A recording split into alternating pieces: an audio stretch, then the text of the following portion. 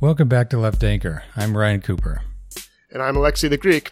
And we're very pleased to have professor and political philosopher Meena Krishnamurthy here today to talk about Martin Luther King Jr., political theory, political motivation, political emotion, a lot of timely things. And really, I'm super excited because this is exactly what Left Anchor is supposed to be about. We want to have brilliant scholars whose ideas and philosophy and theory are useful, who actually inform an understanding of citizenship and how to do politics, to how to seek justice. So welcome. Thank you for joining us. Yeah, thanks so much for having me. I'm excited to chat with both of you. Super exciting to hear that you have a book in the works. The emotion, I don't know if the title will stay, right? But this is a great title. The Emotions of Nonviolence, Revisiting Martin Luther King Jr.'s Letter from Birmingham Jail. Is that the plan? It's a good title. Yeah, that's the plan. Sticking with that title so far. It's like, I've got 6 out of 8 chapters done. So it's well on its way. Yeah. Wonderful. Ryan knows how you feel. He's in the midst of finishing up a book he's writing at the moment as well. Oh, that's great. Yeah, it's due in 2 weeks and I still have 3 chapters to write. Whoa, that's intense. Okay. So the book is going to be very bad. Deadlines are helpful. Deadlines are helpful. Yeah, deadlines are helpful. I agree with that. and it's my understanding that this book is largely about discovering in the writings, rhetoric, speeches of Dr. Martin Luther King Jr., political theory, political philosophy that has been kind of underappreciated and that could, beyond his rhetoric, could help us understand what it means to seek justice as citizens, and specifically how to understand how our affective states are key and important to our political agency.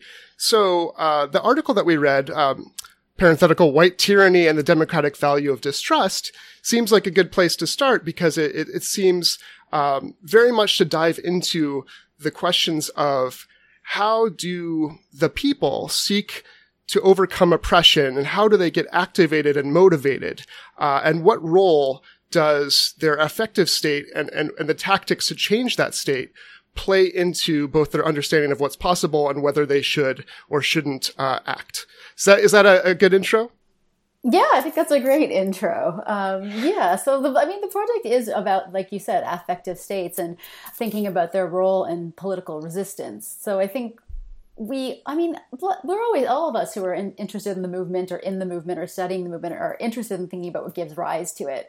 And I think that King actually has a really interesting sort of guidebook in terms of how to start a movement that's kind of in his writings. And especially in the early writings, he was really interested in psychology, read a lot of Freud, read a lot of other social psych theories. And if you kind of look at his work, that theme, even though he doesn't always refer to them later on, it sort of is a theme that goes throughout the work. And I think is something that's underexplored, but also I think really important this moment as we're trying to think about bringing more people into the movement. Absolutely. Yeah, very intentional and thoughtful, the ideas that went into the strategies that came about, right? And the movement and why it was successful. Mm-hmm, mm-hmm. So maybe we can talk about, first of all, I also want to say that I really like in your paper on distrust, how you point out that in conceptual ethics, your particular conception of political distrust here is your motivation, in a sense, is what's useful, right? You're not claiming it's the only definition, the best definition, but this is one that could be useful for understanding political action and understanding, explanatory power as well. So maybe you could tell us a little bit about what you mean by this narrow conception of normative distrust, as against what people might just assume you mean by the word. Right. That's a good point. I think one thing is that I'm always trying to be very pluralistic in my approach to philosophy. I don't think I have the best or the right, all things considered answer all the time. So this is really just an attempt to think about what King was sort of telling us or what we can derive from King's work about the idea of distrust. And I think my main thought was that if we look at this understanding, this way that he's understood distrust, we actually get an interesting account of the role that distrust might have played in the movement. And I think that's something we often see distrust talked about, particularly maybe in sort of the side of conservative politics. And I think sometimes it gets kind of, I don't want to say co-opted, but it's a theme that kind of comes up on that side. But I actually think there's a different kind of a healthy distrust of political institutions that can be really important in terms of playing a role in the movement. And so the paper tries to give this account that's taken from King, and it suggests that distrust, at least partially, is a kind of cognitive attitude or a belief that an individual or a set of institutions is unlikely to do what justice requires on its own. Right. Yeah, I like that element, that it wasn't just lack of trust. It was a certain epistemic confidence in knowing what people wouldn't actually do that you needed them to do if oppression was going to be overcome. And that then related to the need for you to act and to have political agency. Because I could think of the easy contrast with, say, Trump supporters or libertarians who just say the government will never do anything for you. Don't trust the famous Reagan quote, that the scariest thing is I'm from the government and I'm here to help or something, right? Right. So yeah, I think this is a useful distinction. I had immediately sprung to mind like the sort of attitude that, you often see with respect to like the Democratic Party, nowadays, you look at their track record and you think these people never do the right thing. And King, basically had the same view, about the kind of like white moderate establishment in the South and in the North that, maybe they would say the right things, maybe they wouldn't, but like at the end of the day, you just couldn't trust them. But I think the interesting thing, about now, is that, he didn't just end it there and say like, well, the white moderates are hopeless and we're doomed and, you like shouldn't vote or whatever. Instead, he thought about how we could force them to act by his, nonviolent, protests and so on. And he was, in his context, very successful at that, right? Yeah, absolutely. And I think the point that you just made about force, or what he sometimes refers to as nonviolent coercion or nonviolent pressure, is kind of an element of King's theory that I think is often overlooked. Like, I really do think that he saw economic boycotts, marches and protests as a way of coercing those who would otherwise be unlikely to act into acting. And so it's kind of key that there is this kind of pressure, right? And I think it isn't just like all love and like touchy-feely faith and hope. I mean, there was actually this idea of force and the power of the movement and what it could do. Right, and it was combined with a distinction between the white moderate and, say, the KKK, which you note in your paper, which is very important, because there are those who will never do what you want, no matter how, unless you fight the Civil War, right? And then there are those who won't do it unless they're forced or coerced by the pressure applied to them. And I think that actually maps on to the Democrats and the Republicans today quite well, actually.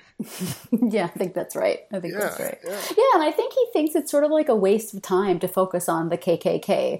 And we could think today, to some extent, there's a certain group of Trump supporters that they're not among the persuadable or the forcible. They're the most likely to engage in a kind of backlash phenomenon. So in a way, it's like a waste of resources to think about those people. We should be thinking about the small group of white liberals that's actually the group that you can move to the left.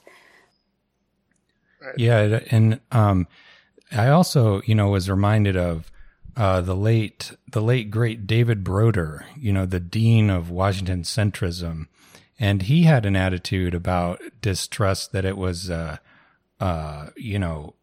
he pointed to the sort of like how distrust would kind of undermine the political order that, I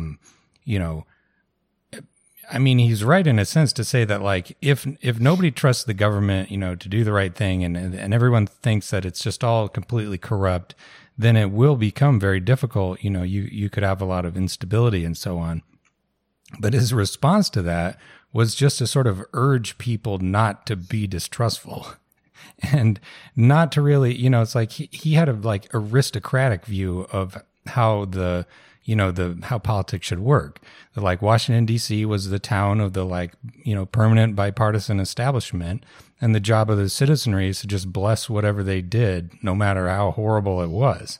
And I think, if you're worried, as you say, about, rampant distrust, at least among the people who have not driven themselves completely Looney Tunes by, Breitbart and Gateway Pundit, you ought to consider the fact that the record of the establishment over the last, say 20 years is pretty horrible. And there are a lot of failures that, not only were not really reckoned with, no one was really ever punished for that. And the same people are still running everything, like Joe Biden, who, was implicated in all of the mass incarceration and police brutality stuff that we're currently being protested against now. And so, it seems to me like if you're this sort of like anxious centrist who's worried about the, the masses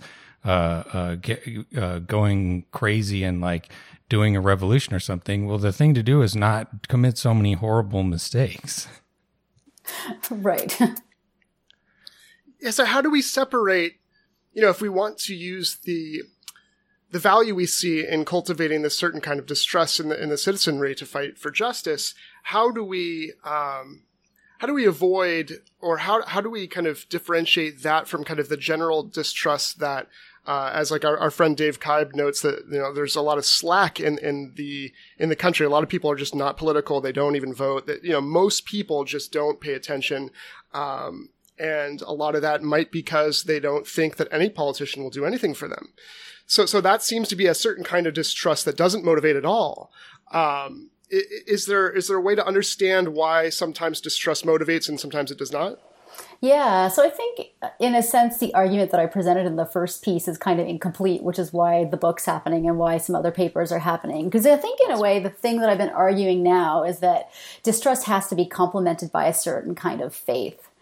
You might call it a faith in humanity, or a democratic faith in the people and their abilities and their power. And particularly, I think, I've been arguing that King himself really has faith in the abilities of Black people, the racially oppressed, to put pressure on those who can be pressured in the right direction. And I think if you didn't believe in that and the faith in the people and in sort of racialized minorities in particular, then you wouldn't have any hope that things could be different. So I do think that that's kind of a key component. And I think the other thing for King is that he also believes in the value of non-electoral politics. Like voting isn't the be-all, end-all of democracy. And one of the things in the paper on white tyranny that I kind of suggest is that actually, protest is a really important piece and part of the package of the democratic rights that citizens have, in part because it can act as an additional check. So when voting is going wrong, when you can't have your voice heard through regular voting processes, what do? Well, you turn to the streets.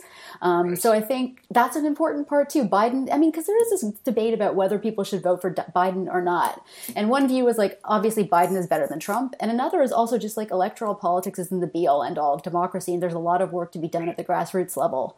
Right. Yeah, I would definitely co-sign that, whether or not Biden takes power, probably would make some difference on the margin in terms of like handling this pandemic and so on. But I think it's a lot more important for people who are worried about, the country falling to pieces to continue to mobilize and to, be in the streets if he does take power, because, voting it's simple and easy, practically pointless and literally pointless in most states because they're not competitive partisan wise. And so, you going out to, do some kind of organization or union drive or protest for, Black Lives Matter and so on is probably 1,000,000 times more effective than voting. Not to say that voting is always pointless, but that, like the whole thing is it matters. And especially in terms of individuals, it matters a lot more to that kind of direct action stuff, I think. And maybe to the extent that electoral politics matters, it can help us put in those white, if Biden's not the white moderate, nobody is, right? Like, so like it doesn't give us a victory, but at least gives us the opportunity to pressure in a way that a Trump wouldn't, at that level, right? And that's one of the benefits of federalism is that there are lots of opportunities to pressure somebody, but I think to your point, and in the paper you talk about King, involving children, but not just for what it would do to Bull Connor, but because of kind of the affective and epistemological subject formation of the children. It actually, I think, gives people hope to be in the streets. Like it forms that faith that you have because you have the solidarity, perhaps because you have that feeling like you're doing something, maybe? I don't know. What are your thoughts on how that works? Yeah, that's a great question. I've been thinking a bit about it, partly because I was rereading Why We Can't Wait. And what's fascinating in that book is it sort of begins, the introduction begins sort of looking at the movement through the eyes of a little Black boy and a little Black girl. And it kind of ends with the discussion of children. And it is, I think you're right, it's about thinking about the future, but I also think, because I think King is a kind of virtue ethicist, a lot of it is about cultivating, habituating a sense of justice. And the earlier you start, the better, because it's really hard to be a just person.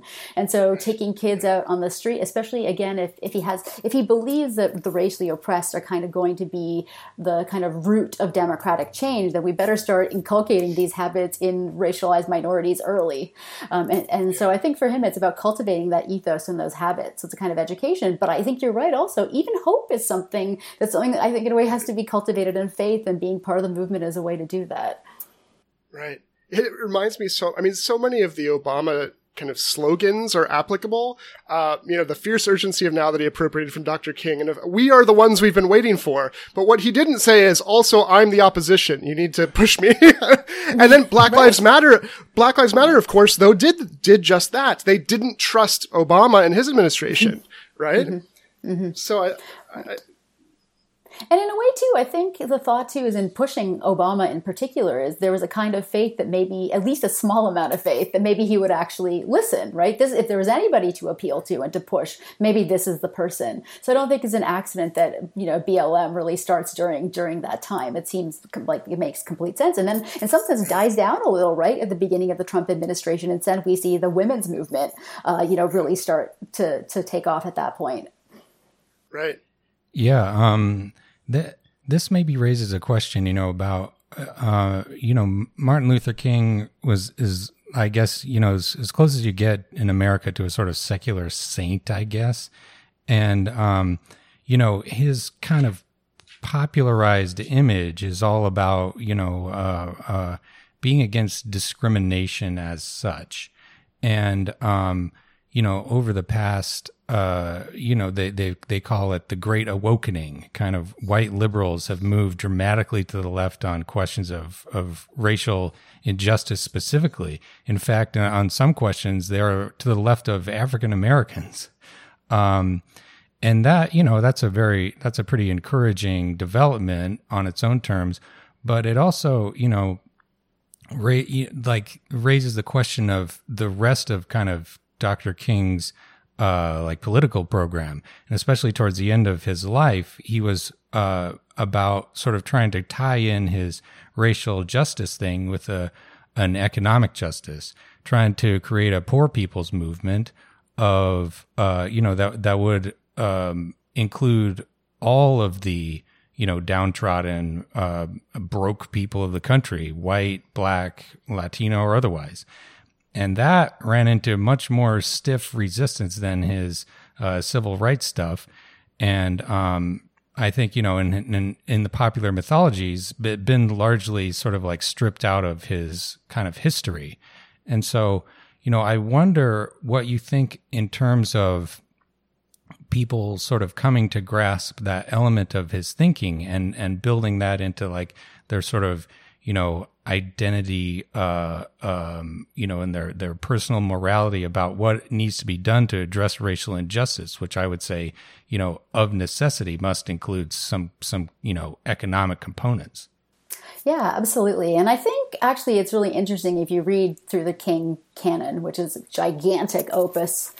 The economic plan was there from the beginning. Like he really does talk about wage gaps right from the beginning, access to jobs in general. Obviously, everyone knows about his appeal for fair housing, but that's where he sees a lot of opposition, right, when he moves to Chicago and it has this movement.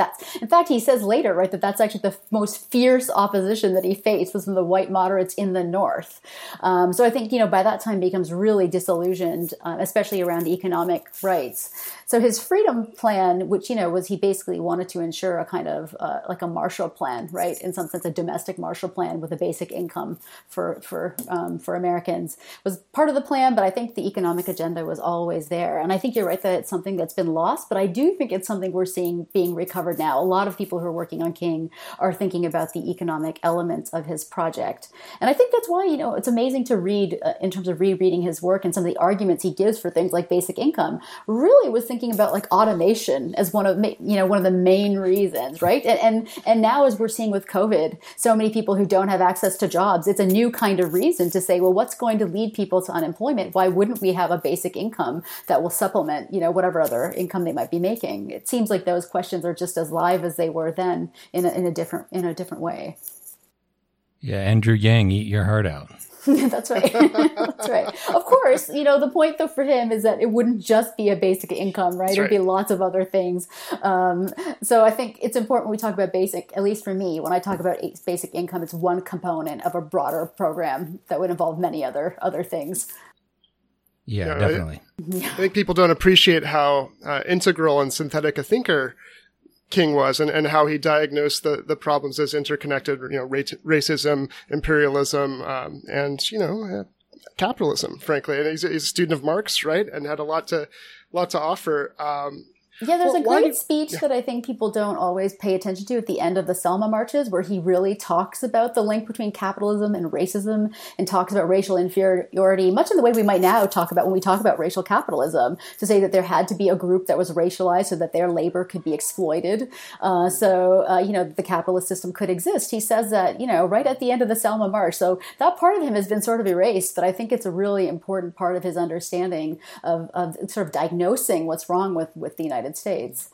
Yeah, he even, as I recall, he spoke specifically, I think we've mentioned it on the podcast before, about how the racial caste system ends up victimizing even poor white people specifically. Yes. He talks about how, his jailers, when he was in jail, they told him how much they were making, and he said, you ought to be out here marching with us.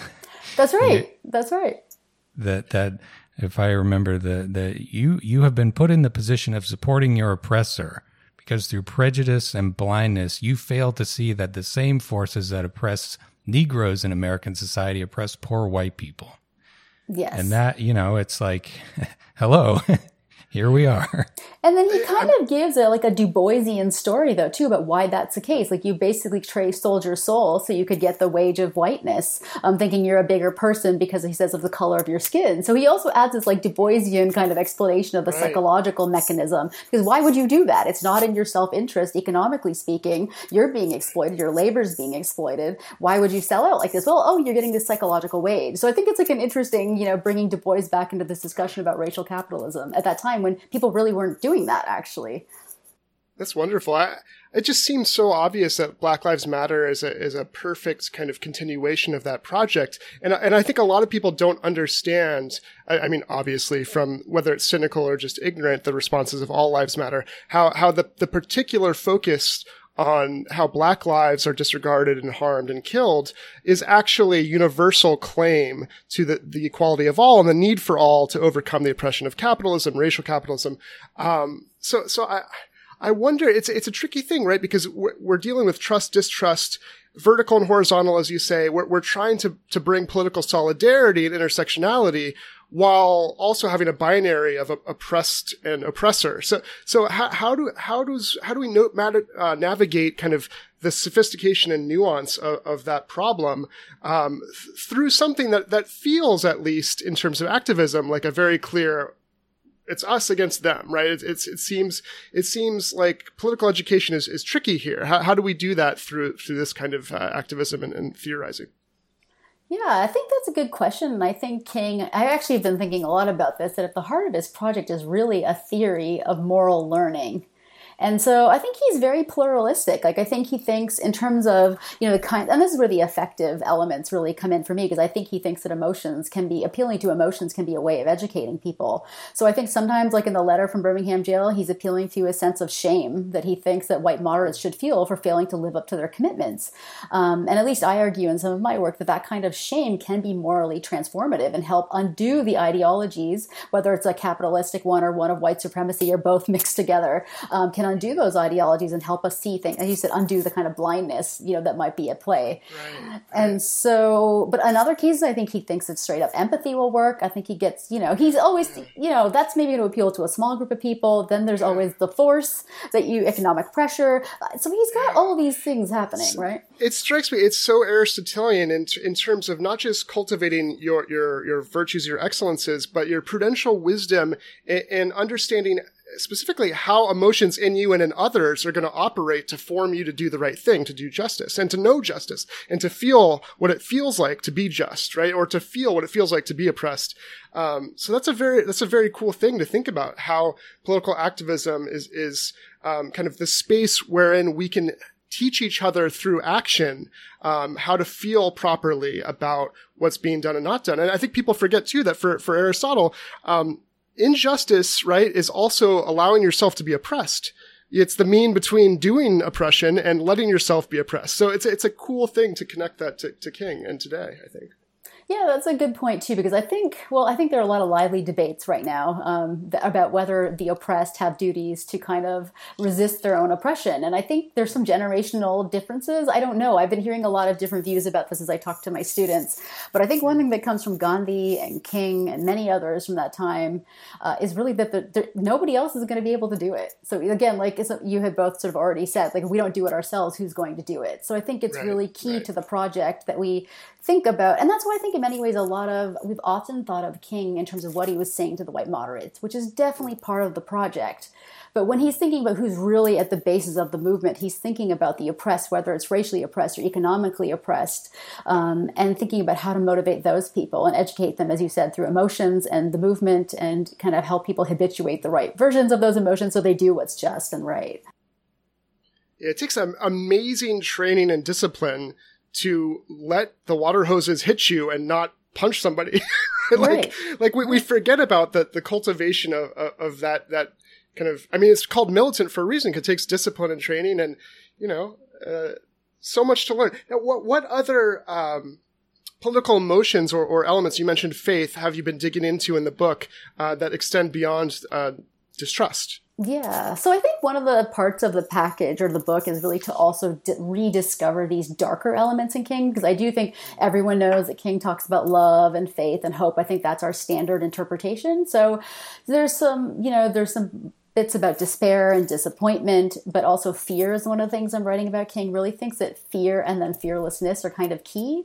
So there's a legitimate fear that Black Americans have that if they go and take to the streets, that there's going to be reprisal, whether it's being lynched, in the middle of the night or being fired from your job in the morning. And so that's a legitimate, warranted fear. But he believes at the same time that that kind of warning system is evolutionarily useful and it's self-protective.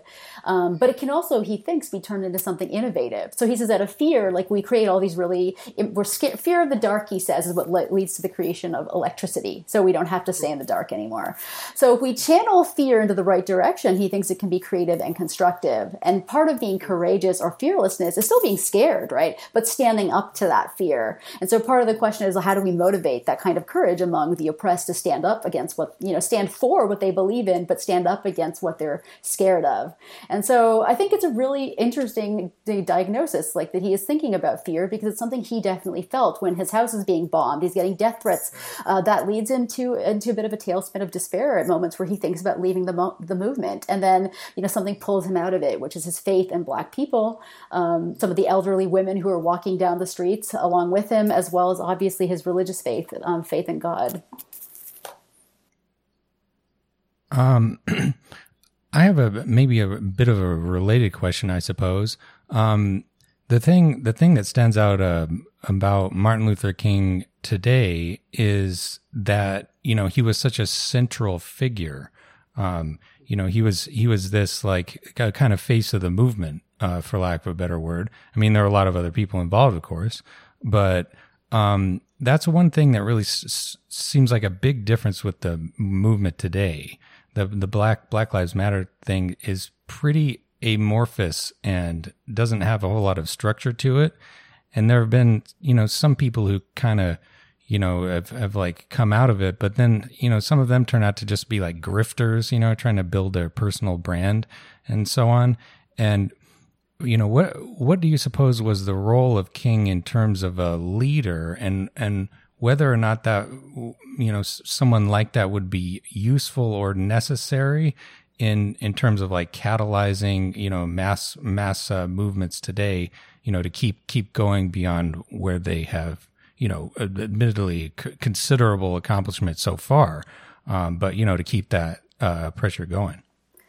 Yeah, so I have been thinking a lot about this because I think in many ways it's good in terms of branding. Everything we know now about branding, like having a brand, and King was definitely a brand that people could identify with, challenge stereotypes, met all the mandates of respectability politics in a lot of ways of the time. So and I can see that playing a role, but one thing that King himself says is that in the movement, one of the things we're trying to do is create the kind of relationships that we want to see in our future utopia, in our democracy.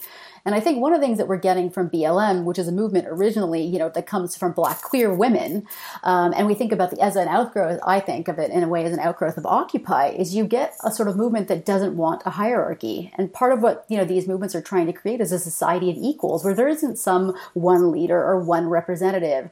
So I think morally that ideal makes a lot of sense, that we want a sense of equality to characterize the movement at every level. But I think the part of me that's really into the social sciences and thinks a lot about motivation, I can see the power of having like a brand name, a leader. But maybe BLM, Black Lives Matter, as a slogan, does a lot of what, maybe that is the brand name and that is the thing that people kind of associate with. Maybe we're thinking about new ways in the face of social media to kind of have a face for the movement that's faceless in a way, right?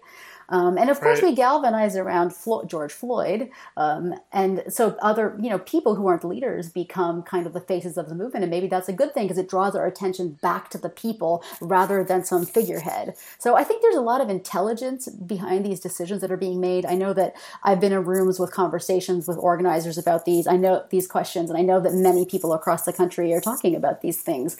And so I think the choices they're making, to me, are very experimental. I think we're in a different wave of the civil rights. We think of the civil rights movement as a long arc. We're in a different wave. And I think it's really important to the movement that we at least try out and see what it's like to not have a leader and see how much can be done. Yeah, I also, it's interesting.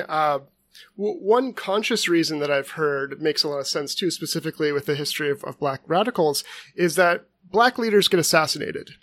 Right. And if you don't know what home they're in, you can't kill Fred Hampton. If you don't know who the leader is, you can't chop off the head. Right. And so there's something talk about the dark part of the human soul. Something about that maybe also goes with empowering whoever is in your local area to feel like you're the leader there. You take some responsibility. But you're right. I think innovation is necessary here. We're trying to push things forward and maybe try new ways. But we also have leaders that aren't specifically Black Lives Matter leaders, like Angela Davis, right? Ruth Gilmore Wilson, lots of different leaders that we can draw upon. And so, yeah, maybe there are trade-offs. I want to go back for a moment. It's very interesting to me how you brought in James Madison and kind of the Federalist Papers and thinking about checks and balances on tyranny and the need in kind of in this country from the beginning. He writes about the auxiliary precautions of the separation of powers and so forth. That seems obviously to have been insufficient. but the thing in Federalist 51 that strikes me is he says that these are just auxiliary precautions. Really what matters is that you have to depend on the people, right? Like ultimately that's what it's going to come down to. And I think that kind of prefigures the need for this democratic theory. What do the people have to do then, right? If these checks and balances that are designed in the Constitution aren't enough, right? Mm-hmm. Yeah, I think that's entirely right. Yeah, so I think that's a really deep democratic spirit that's, part of that argument in the Federalist Papers. But I think in a way by Madison doesn't get realized. And so in a way, what happens in the civil rights movement is saying, okay, you're right about this. We need these auxiliary precautions. We need these checks and balances. But what we haven't stated now isn't enough. And that's why we need the Voting Rights Act, for example. We need other ways to make sure that the democratic voice is heard. We need to be able to take to the streets and challenge the injunctions that are being against demonstrations that are being laid out and so on. So I think that's right. So I think the argument that I wanted to make was the Madisonian picture is right, but it's just incomplete in the form that it takes. And we relearn, I think, with every generation, there's always going to be an imperfection that has to be challenged. So every generation, we're just going to go through this and figure out what isn't working yet and hopefully try to fix it. Yeah, it strikes me, I'm fairly skeptical of the, the actual design of the Madisonian separation of powers. It seems like in the United States, in the current moment at least, it's made it like just impossible to do anything, like impossible to pass legislation. And, I've often advocated for, a much more centralized parliamentary democracy where, the party that wins, or the coalition that wins basically can do, whatever they want, subject to, the civil liberties constraints in the Constitution and so on. But it also strikes me that, in countries that have like pretty robust social democratic systems, the check and balance is the, empowerment of the population. So for example, in Finland a while ago, the conservative government was going to cut the pay and benefits of like a relative handful of postal workers, I think, like only just a few hundred. And the union movement responded with like a general strike. And it ended up toppling the government, and they had to have new elections in which the Social Democrats took power. Very young woman now is the prime minister.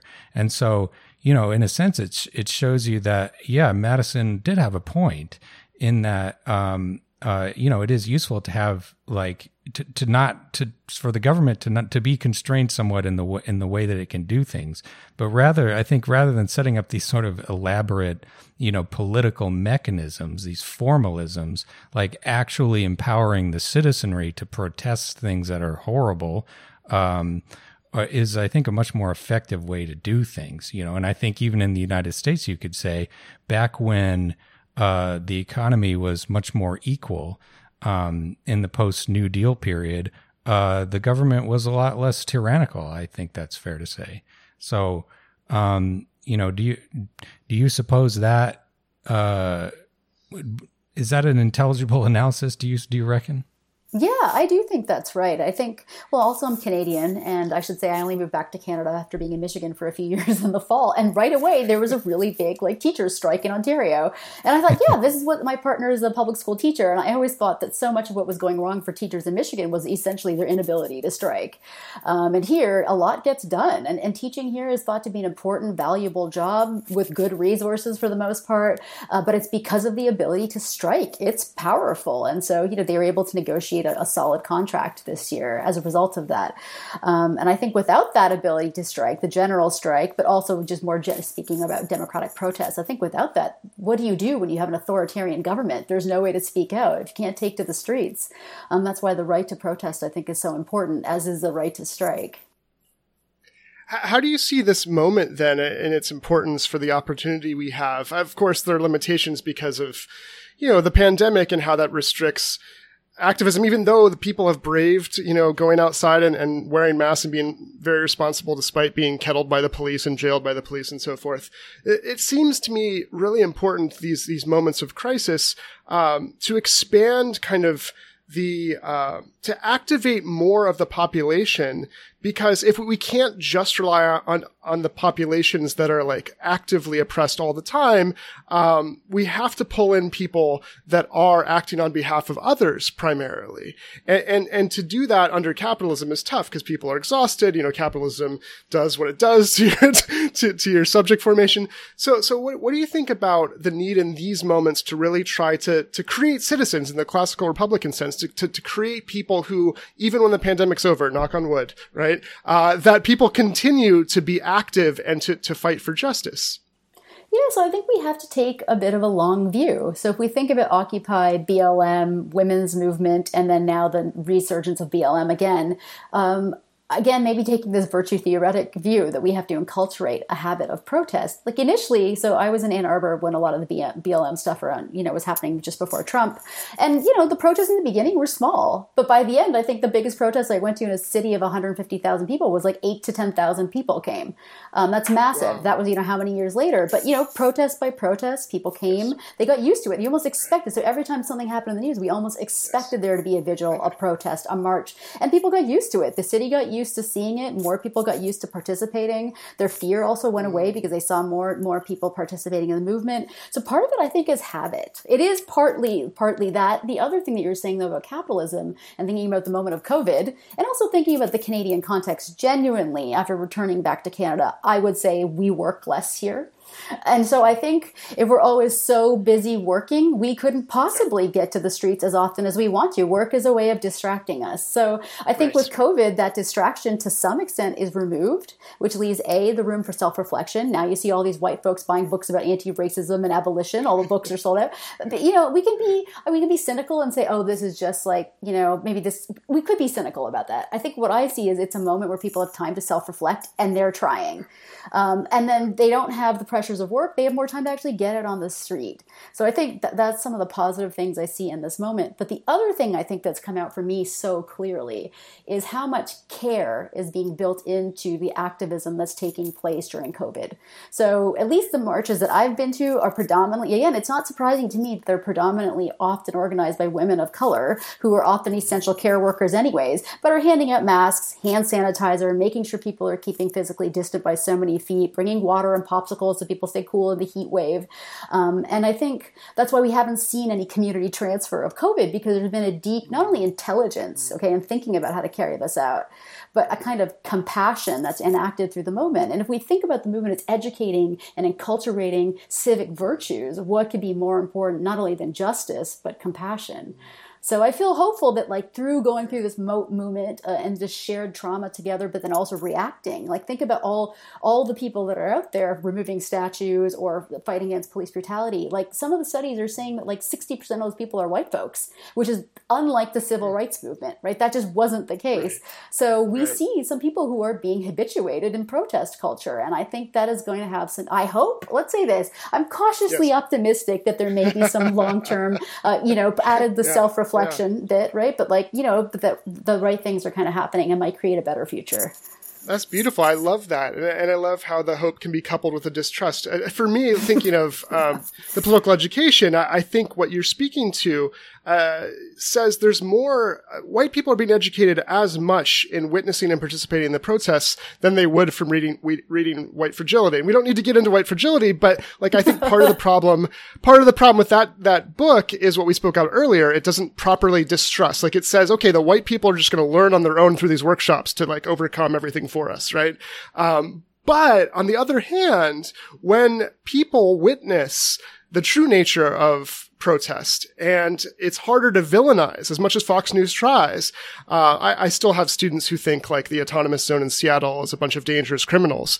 But I think over time, you just can't believe that anymore because you see that it's not that it's the mutual aid that you spoke of and so forth. So this is a kind of, it's almost like inculcating against the ability of ignorance and fear to kind of, have that buffer against truth and justice. Over time, we're kind of tearing down those walls of ignorance because you just can't have that cognitive dissonance anymore.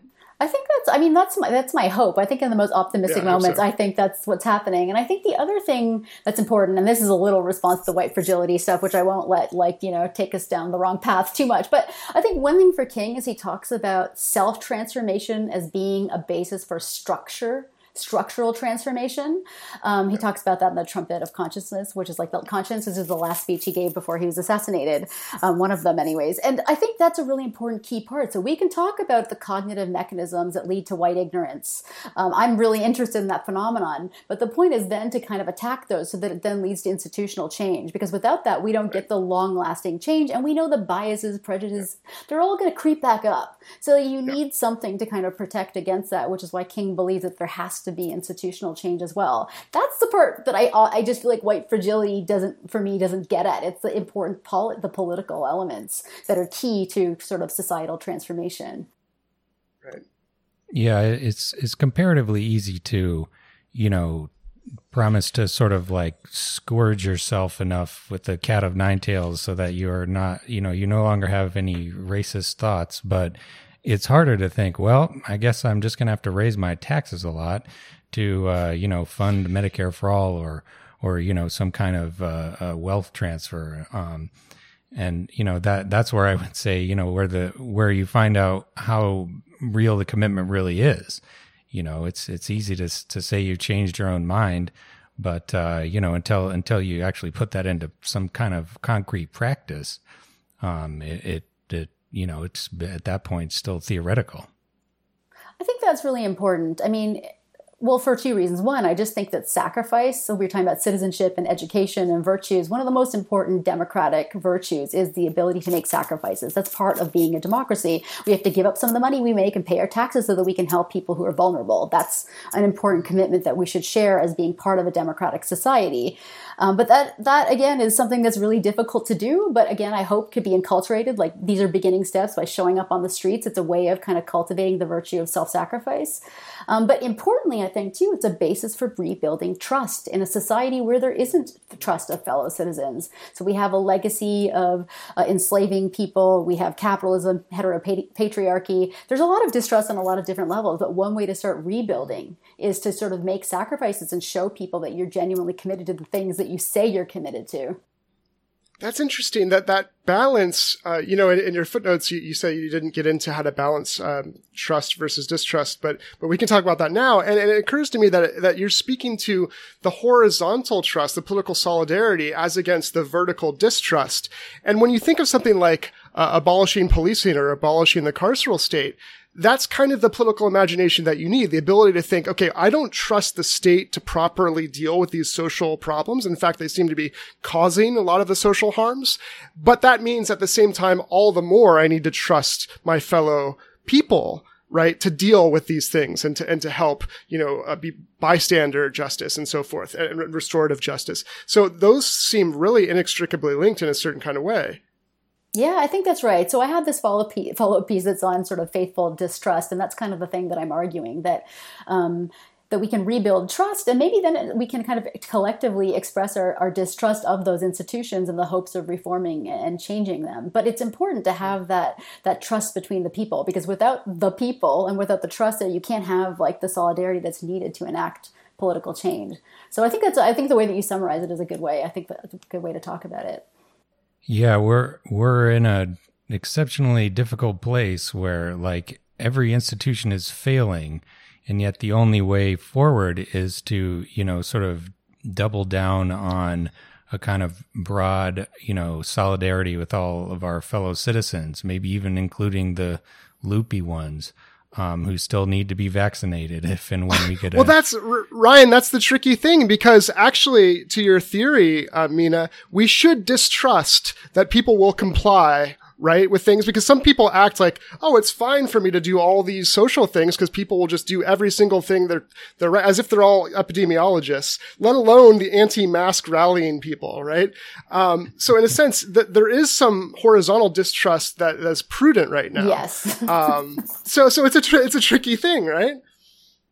Yeah, so that's what I mean. There has to be a basis that gives you reasons to have trust. And I think making these kinds of sacrifices that we're talking about, which is putting your masks on even though it makes us uncomfortable, those kinds of, it's not a big sacrifice, but that is a sacrifice. And many people who work on the ethics of pandemics have long been talking about this idea that sacrifice in terms of self-quarantine. Again, there are people who've been talking about this for so long, about the ethics of self-quarantine, that was one of the key things, that you need to basically educate people that this is a requirement when a pandemic happens, but also that it's your moral obligation to do so. So that's part of that democratic virtue of sacrifice. Do you think that in Canada, for example, you spoke to this a little bit about how capitalism makes it hard for us to do the things that help us, reflect and be good citizens. On the flip side, do you see that political education and that ethos of sacrifice and that solidarity has been able to be inculcated more because of single-payer healthcare, because there's more time off? How do you conceptualize and think about that relationship between the subject formation and citizenship versus those structural policy changes and differences? That's a good question. And admittedly, I've only been back in Canada for a year, and I'm still rethinking what the real difference really is and what is happening here. I do think there's just less of a workaholism some culture, at least in academia. Like the difference in my life in 1 year has really been astonishing to me. It's not that I don't work. I think I'm working, but I'm able to work in a way that feels less under the gun. So I have more conversations now than I don't think I, for example, would have been able to do this a year ago, have this conversation with the two of you. I would have felt like this wouldn't count towards tenure and that this isn't something I have time for. Right. Whereas now I know that, it's all going to be fine. So I have time to have conversations and learn from other people. So that's a good thing. But I don't know. I'm like parsing, I think your question about the identity formation. I mean, I do think because we're a socialist kind of a social democracy, there is a more collectivist attitude. But we are also really bombarded by American culture. And so I think you can see like since Trump, right, we know that here too, there's been more vocalization of explicit racism, anti-immigrant sentiment. There's the People's Party, which didn't exist before I left and is here now, which has an explicitly xenophobic platform. Their only platform was like, we're basically the conservatives. Our main differences were against immigrants. That was literally their webpage. It was like, see the conservative webpage for our platform. This is the one difference. We don't want immigration. The fact that can even exist shows that we're not like immune to some of the things happening in the United States. So I think it's a very open question, and I'm cautious about giving an answer because I'm still thinking through what the differences are and what's led to those differences. We can certainly say that English language media is a plague on this planet, and it should probably be abolished at the earliest possible opportunity, or at least break up the Murdoch empire. Yeah, I mean,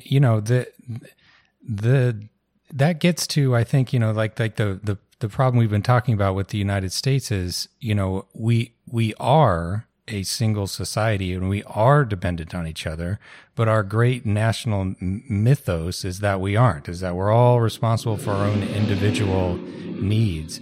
And, the result of that is like foreclosing obvious win-win types of stuff for 90 odd % of the population, like Medicare for all. Which, because we pay so much in insurance premiums, would, if you designed it even remotely competently, end up with almost everybody with more money in their pockets. And yet before you can really get behind that, you have to stop thinking about your particular benefits and your, insurance that you might have, earned through your job, quote unquote, and just kind of jump in to the collective pool with everybody else, which is where we already are, to be clear. There is no society without interdependence, but, we've got to, inculcate that identity. And I will say, having listened to a lot of Martin Luther King's speeches and read a bunch of his stuff, I think that his work is some of the most powerful in articulating that fact that, that we are helplessly in this together, whether we like it or not. Yeah, and it's interesting to me because he talks about the shared garment of destiny. And people don't maybe know this about King, but when he was like a PhD student, he did a lot of Eastern philosophy. And actually, to me, a lot of that influence is Buddhist in nature. That idea of a shared garment of destiny, that we're intertwined and everything is sort of connected. There's obviously sentiments within the Christian traditions as well, but that explicit kind of language almost seems to me to come from a Buddhist tradition.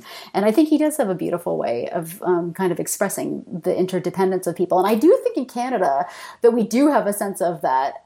And, there was this, I'm sure both of you already know, but right when one of those UN reporters from the development program came to the U.S. and was looking at poverty and interviewing people, one of the things that came in the report that was in all these articles in The Guardian and the BBC was that, he found that of all the different places he had traveled and people he had talked to, Americans were the most individualist and believed in a meritocracy so deeply that they couldn't really comprehend the idea of helping one another. But that person doesn't deserve it. They didn't work hard enough. They're not entitled. That kind of sentiment. And then the reporter sort of said that this he felt was at the heart of inequality in the United States. This individualist, meritocratic ideology is really at the heart of so many of the inequalities in the United States. And one of the other things I guess I've been thinking about the historical differences is kind of back in answer to the earlier question that might explain some of the differences between Canada and the U.S. I think taxation is one of the biggest differences in the views and beliefs around taxation, right? So given that the United States sort of originated in this idea that taxation is coercion and didn't want to pay it to sort of the British Empire, we didn't really do that in Canada, right? We didn't have this like anti-taxation movement. We don't have a strong anti-tax sentiment in Canada. People here pay their taxes. They see it as part of their collective duty to help one another and ensure mutual aid and social programs and so on. So it goes back to this idea of individualism, meritocracy, but also freedom, liberty, and the particular way that Americans have interpreted liberty and coercion is freedom from taxation. You just don't see that kind of notion of liberty at play in other countries. And I actually think that's really key. It's one of the key things to understanding the differences between Canada and the United States and its views about social programs and socialism. No, it's unfortunate. I think there's a way to read the history differently that's been lost because it's taxation without representation. So really, you could think that the problem was not that the taxation was there, but that the people weren't heard and their interests weren't served. Actually, which is like the key to what we're talking about. You need to pressure and fight and struggle, right, to make the representatives actually serve the interests of the people.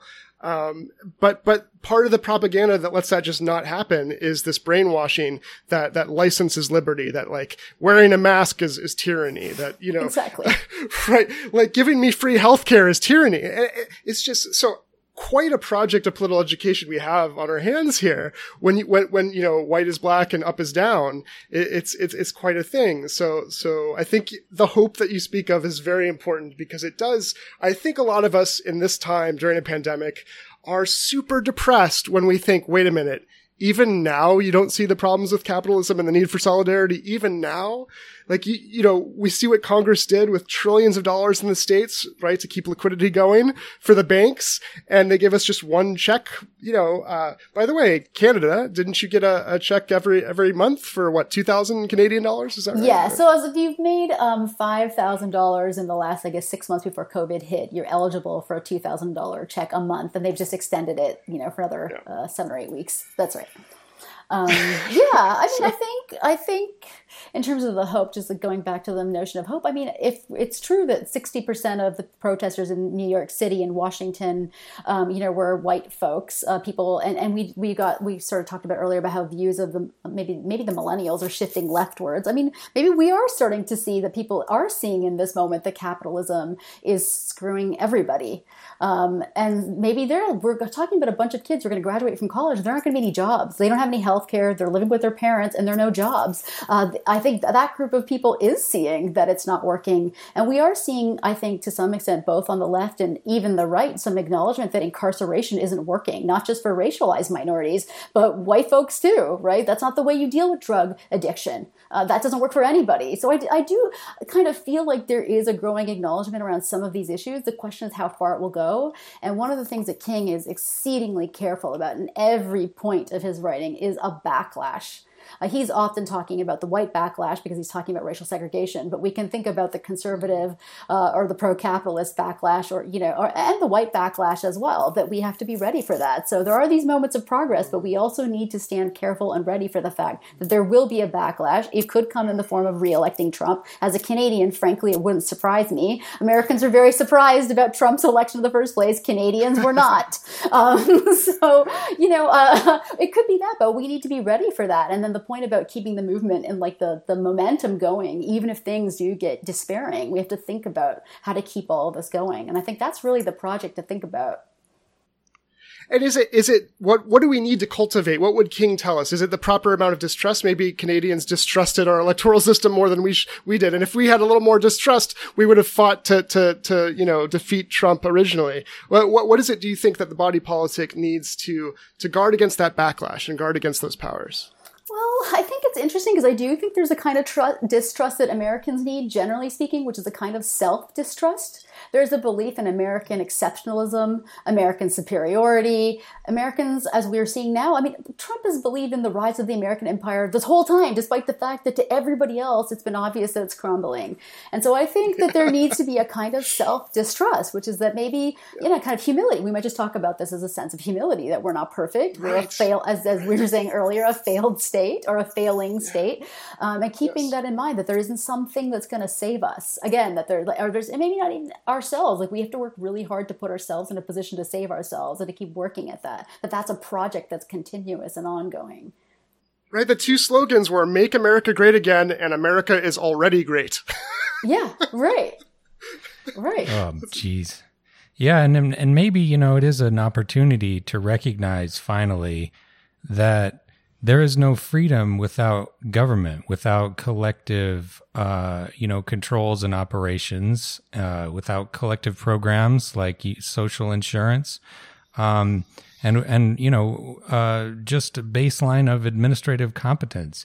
And that couldn't be more obvious today. What's freedom? Well, in New Zealand, they're going to sporting events again.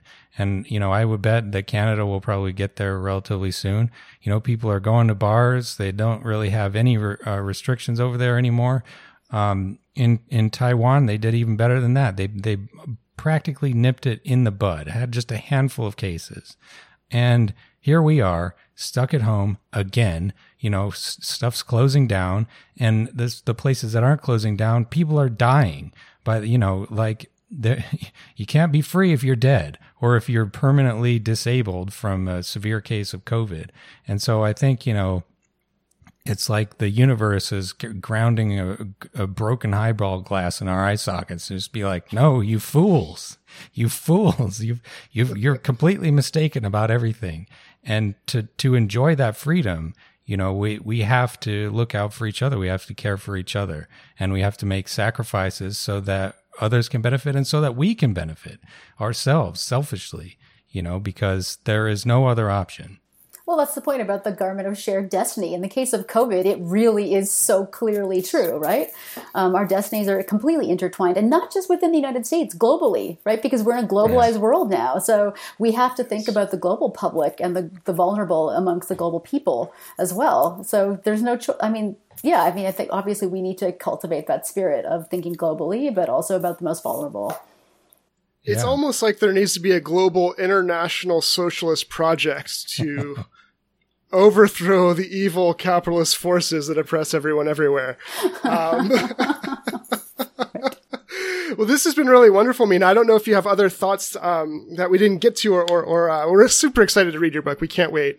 So please do let us know right when that's available to read. But if you have any last thoughts or anything you want to leave us with, feel free to do that as well. No, I think we covered everything. Thanks for talking. It's been great hearing your thoughts as well on these issues. Really important things to keep thinking through. Absolutely. Appreciate you. Thanks again. Okay. Yeah, thank you. And thanks for listening, everybody. See you next time. Hello, everyone. Alexi the Greek here. Hope you enjoyed that episode. Just a friendly reminder that to support the show and also to get access to a number of bonus episodes, you could join us on Patreon, patreon.com/leftanchor. $5 a month gets you a lot of episodes and really, really helps us out. So if that's something you're interested in and you want to show your support, we'd greatly appreciate it. Thanks so much.